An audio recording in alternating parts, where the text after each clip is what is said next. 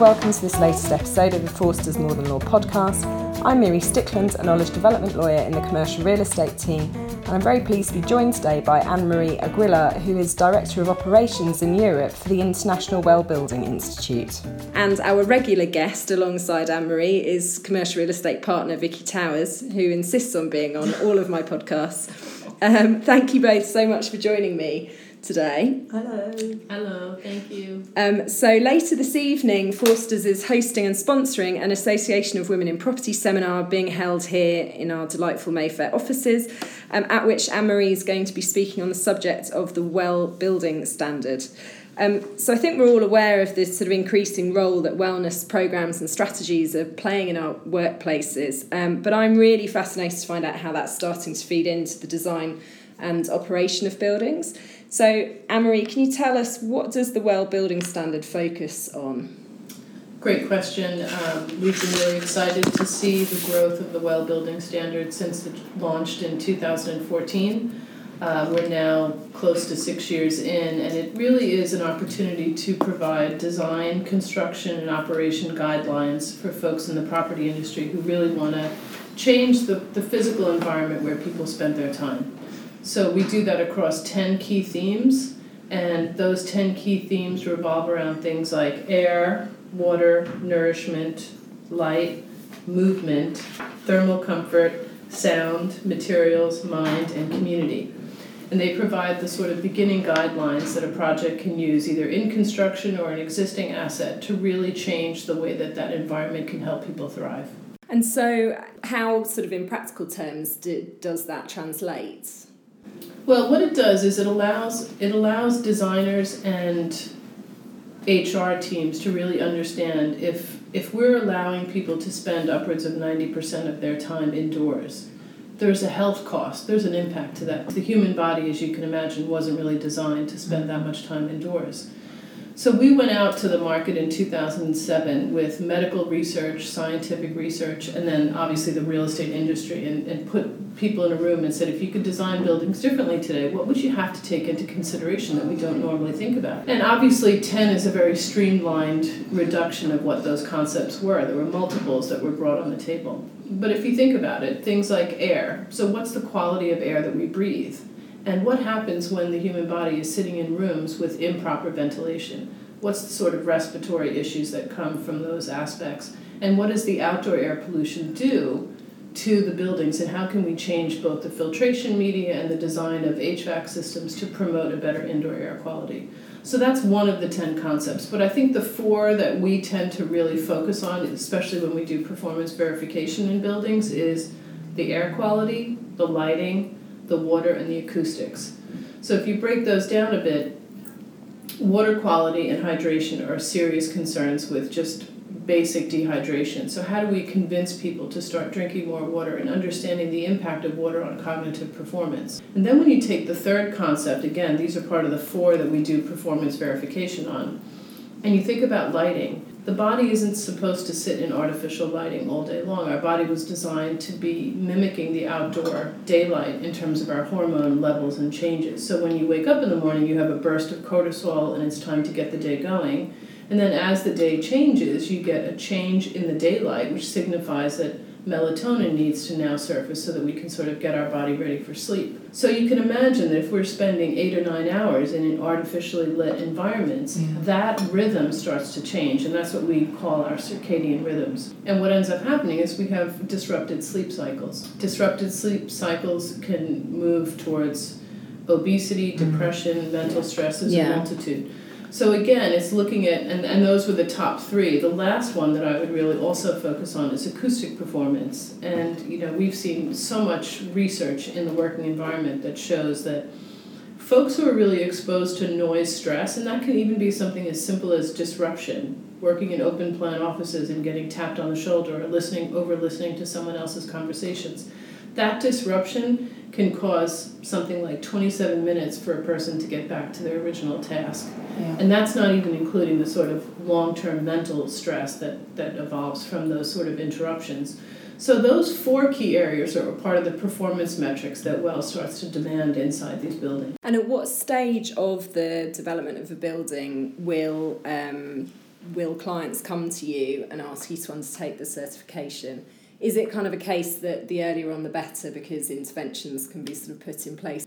Yeah, I definitely think that the earlier the better, but we're also really aware of existing buildings that have a great opportunity to sort of enhance their profile by building in these 10 key concepts.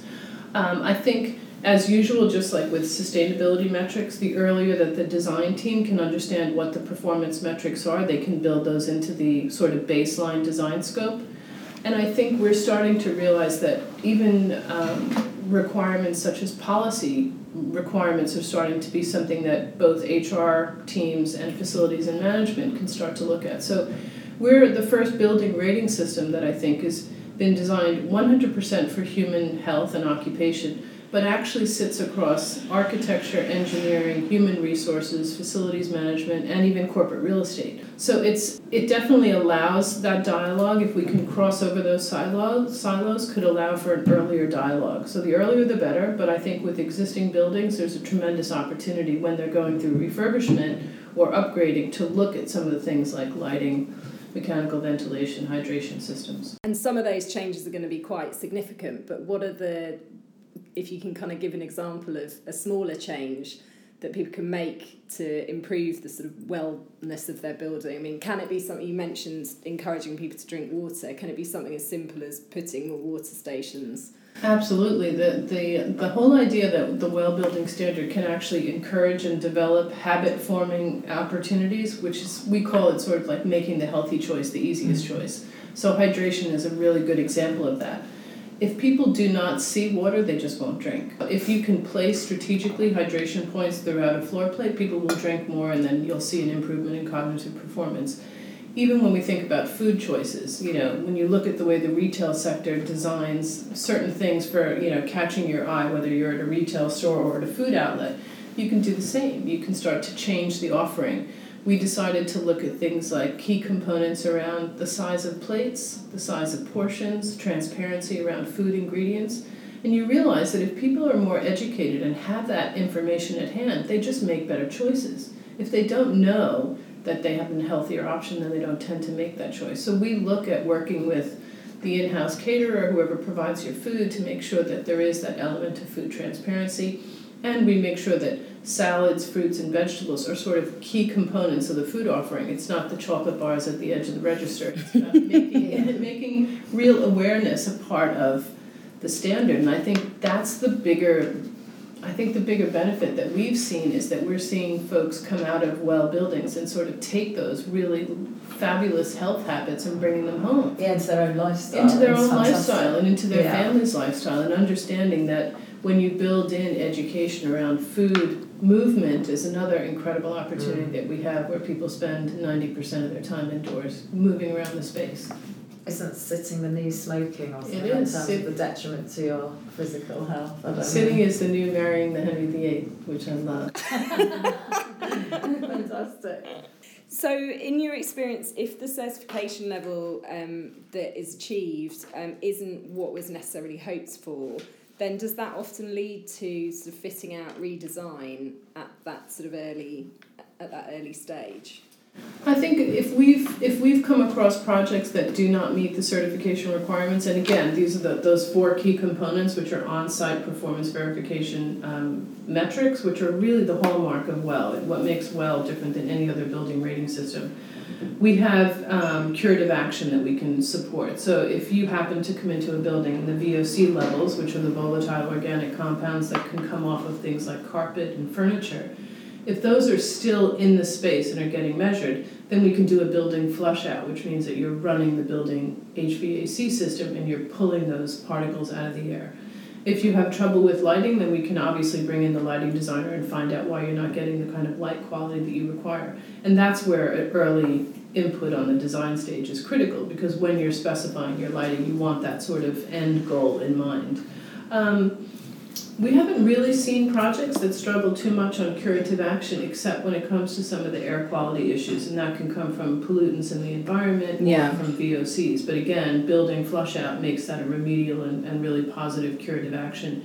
We have not yet seen projects that cannot move forward with WELL, which has been really exciting. And the certification, it's not a sort of one-time certification and then the building has that for its lifespan. Exactly. It's an ongoing process. I think that's the sort of second really strong point about WELL, is that it's got this ongoing requirement to recertify. Because we can't assume that the way that building has met its threshold, that in 3 years' time everyone's going to keep that into the same quality. So that's why, again, I revert back to that whole alignment with HR and facilities management. If you've worked really this hard to get your building to a point where it meets all the WELL criteria, what you want most of all is an ongoing FM and operations protocol that maintains that really good quality. So when you go for your 3-year certification, everything's in line and you've got continuous monitoring that lets you know when things fall out of line or the metrics don't seem to follow through. And you can fix that. So we've got multiple projects now that are already past their 3-year window that are going for recertification. It's fantastic, really, because you get the whole buy-in from start and onwards with your employees and the business as a whole. And I that's think really encouraging. Exactly, and I think employees want to see that level of sort of employer commitment. Exactly. Because it's not just like we're doing this it's a real investment. This is a one-time only badge that we're trying to get. It's sort of an ongoing journey of wellness with your employees. And I do believe that even when you think about corporate wellness programs, you're always trying to do something in one period of time. Like you give someone a gym membership, you sign them up for a smoking cessation program, and you're really hoping that that's going to do the right thing. Mm. But if you bring people into a WELL-certified space, they get to work in that space every day of the year. You're not pushing things on them. You're allowing them to be exposed to this really healthy internal environment, and then you're continuing the journey as you go. And again, that reinforcement that we have strong collaborations with the policy frameworks that HR deploy, then you can actually monitor the progress. And that's what we've seen. We've seen projects that have come out 1 year post-occupancy, and they've got reductions in sick time. They've got increased productivity. They've got staff attraction and retention that they didn't have before. And that turns into a really strong return on investment business case. We were talking about that earlier, weren't we, Vicky? Because we were sort of mulling over, I mean, one of the other sort of questions I was going to ask you is which sort of space you're seeing the majority of certifications being undertaken, and to my mind I'm imagining it's predominantly office space. Because I was saying, I do quite a lot of work in the industrial and logistics space, and actually that one seems to be almost more obvious in a way when you actually drill down, because you drill down to the health of the worker. Exactly, and you've got workers there who are working their socks off for a solid amount of time, who don't, given the location of some of these sites, are in the middle of nowhere and need that offering on site. Well, you'd be really surprised, because I think we were all kind of caught off guard about 18 months ago. So let me answer the first question. Yes, the commercial office space was obviously the first target market, and they responded really openly and positively. And it was very interesting. First, we saw core and shell developers come forward that said, we want to build a space so that if we have tenants that want to continue the journey in WELL, that the building has got WELL core. Then we started seeing that the commercial sector was really exciting to take this forward. And I think it's really interesting to talk a bit about that, because I think there's a new movement between landlord and tenant relationships. And I think it's about a much more of a hand-holding, longer-term relationship than it was even 5 years ago, where people would sign a lease, come back in 10 years and revisit that relationship. And I'm seeing that basically because I'm working with people like Grosvenor, Crown Estate, British Land, Land Securities, who just have a fundamental desire to have a really close-knit relationship with their tenants. So there's no surprises 3 years down the line. They work with them and really try and build something that's more based on trust and working together. So I see WELL as the sort of tool that's allowing that to happen. We then started seeing movement in the multifamily residential sector, and now started to see that roll into the build-to-rent sector. So we're looking at the fact that people want to be in a healthy working environment, but they really want to be in a healthy home. Yeah. Because all the focus on outdoor air pollution is providing a real concern for people. Where are they spending their time, and what's the sort of safe space for them? But then in 2018, we launched WELL version 2. And WELL version 2 was just an incredible change from this sort of focus on commercial property and multifamily residential into a dynamic scorecard, which allows us to work with industrial folks, it allows us to work at retail level, it allows us to work at education. So the scorecard actually calibrates itself based on the occupants. Yeah. So if you're telling the scorecard that you've got people that might be standing for 9 hours a day at a working line, and they've got limited daylight and they're working at shift hours, it starts to create a scorecard based on that user. And the same with education, the same with real estate and commercial sector and residential. So we've had an amazing response from the industrial sector. We've had folks like Prologis, which is an incredibly fabulous global client, who's just put their head up above the parapet and said, this is lovely for the people in great commercial office space who already have a good starting point. Yeah, exactly. But what about the people that are working these crazy shifts and have really limited aspects to a great, healthy working environment? So Prologis came on board around 18 months ago to help us develop that warehouse industrial building scorecard. Excellent. And now we're seeing it really grow. It's really exciting. And so, I mean, the increasing demand for it, it sounds like it's neither occupier nor owner-led. It's actually a kind of amalgamation of the two of them. It is, and it's just a growing movement, because I think they're getting pushed from the occupants and the employees, because there's a demand out there for a healthier opportunity or option for almost everything that they have. And we all know that sort of certainly in the industrial logistics sector, occupiers are struggling to attract employees, and so if you can offer this sort of fantastic. Exactly, and then they're looking at it like their workplace becomes the sort of brand of the company. Yeah. And if those employees are spending 90% of their time in there, the workplace actually is a catalyst. You can use that environment to create these places where there's not only just improved productivity, but health, happiness, that relationship that they have with their employer, that they know they're being taken care of, and it's not just for a badge on day one, it's an ongoing journey and relationship. Yeah, it's a win-win, isn't it, really? And so how many buildings have you now got certified globally, and I suppose more particularly in the UK? Because we're aware the head office of one of our clients has achieved the platinum stamp. That's Crown Estate. Maybe. So we were just interested to see, because that's a fantastic accolade, I think, for all involved. Yeah, we're really excited too. I mean, the numbers just keep spiraling. I mean, we've got something like 3,500 registered projects, which represents over 416 million square feet in 55 countries globally. So it's a real global standard. In terms of who's already come through that pipeline and been certified, it's close to 200. And in the UK, we've got 7 WELL projects, WELL certified. And I think in terms of registration, we've got 1,300 in the UK alone. Wow. Yeah. I mean, Europe has been an incredibly growing business for us.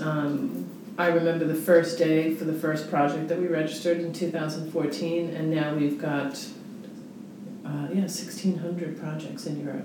Yeah. You know, we started in the UK. It was really interesting. We had sort of like a little trifecta. We had France growing, the UK, and the Netherlands. Those were our 3 markets and you can imagine, the French really understand quality of life and work-life balance, same with the Dutch. Yeah. And the UK has always been so innovative in terms of putting themselves out there first in Europe. And literally in 3 years, we grew from those 3 countries to 25 countries and continue to grow. And so the different levels of certification that you can achieve, we mentioned Platinum Standard, which is the all-singing, the ultimate. Ticking every box. So how many different kind of grades of certification are there? It's silver, gold, and platinum. Similar to, if you're familiar with the LEED certification system, which is a sustainability rating system. Yeah, it's similar to BREEAM. BREEAM goes very good, excellent, and outstanding. So those top 3 tiers are typically the different levels. And we feel really strongly about working side by side with those sustainability rating systems. We really do feel like you can't choose people over planet, that this is a journey that should be a dual certification. So we've worked really hard to work with BREEAM and LEED and actually do what we call a crosswalk. So if your project is going for BREEAM certification, you can actually align it with the WELL certification, and there's almost, I think, between 20 and 27% of an alignment, which means that you don't have to resubmit credits twice. Sure. So we feel really proud of that, because we do feel that the sustainability movement has sort of paved the way for building really high-quality buildings. And for us to be able to see ourselves as the second wave of sustainability means that we're really addressing both the occupant of the building and the planet. And what do you see as the kind of the third wave, I suppose, for well standard and wellness movement in general? I mean, I think for us the third wave would really encounter government and public policy involvement in health and well-being, as well as the sort of education and social housing component. We feel that those three are the sectors that really need to be really getting on board with this topic. And I think even if you look at just the government sector on its own, we all are so aware of like the cost that's being attributed to NHS medical cost in this country. It's astounding. And if we could use the building as these sort of preventative healthcare measures to change things like obesity, mental stress, depression, sedentary behavior, there's got to be a direct correlation longer down the line as to reduced time at the NHS and reduced cost. So I think the more that we can get government to really understand these standards, and I think they've done so well with BREEAM. I think the UK is a real shining light in terms of how they've deployed minimum BREEAM standards for buildings going forward. But I think if they really want to see that aggressive shift in country-specific health issues and the associated economic cost to the NHS, I think we need their support to be able to say this is where this belongs. It belongs in minimum guidelines for how we design buildings. Anne-Marie, thank you so much for joining us today. It's been a pleasure talking to you, and we're looking forward to hosting the Association of Women in Property seminar. And for listeners who would like to find out a bit more about Forsters, do head over to our website, forsters.co.uk, or you can follow us on the usual social media channels, LinkedIn, Facebook, Instagram and Twitter. And until next time, goodbye.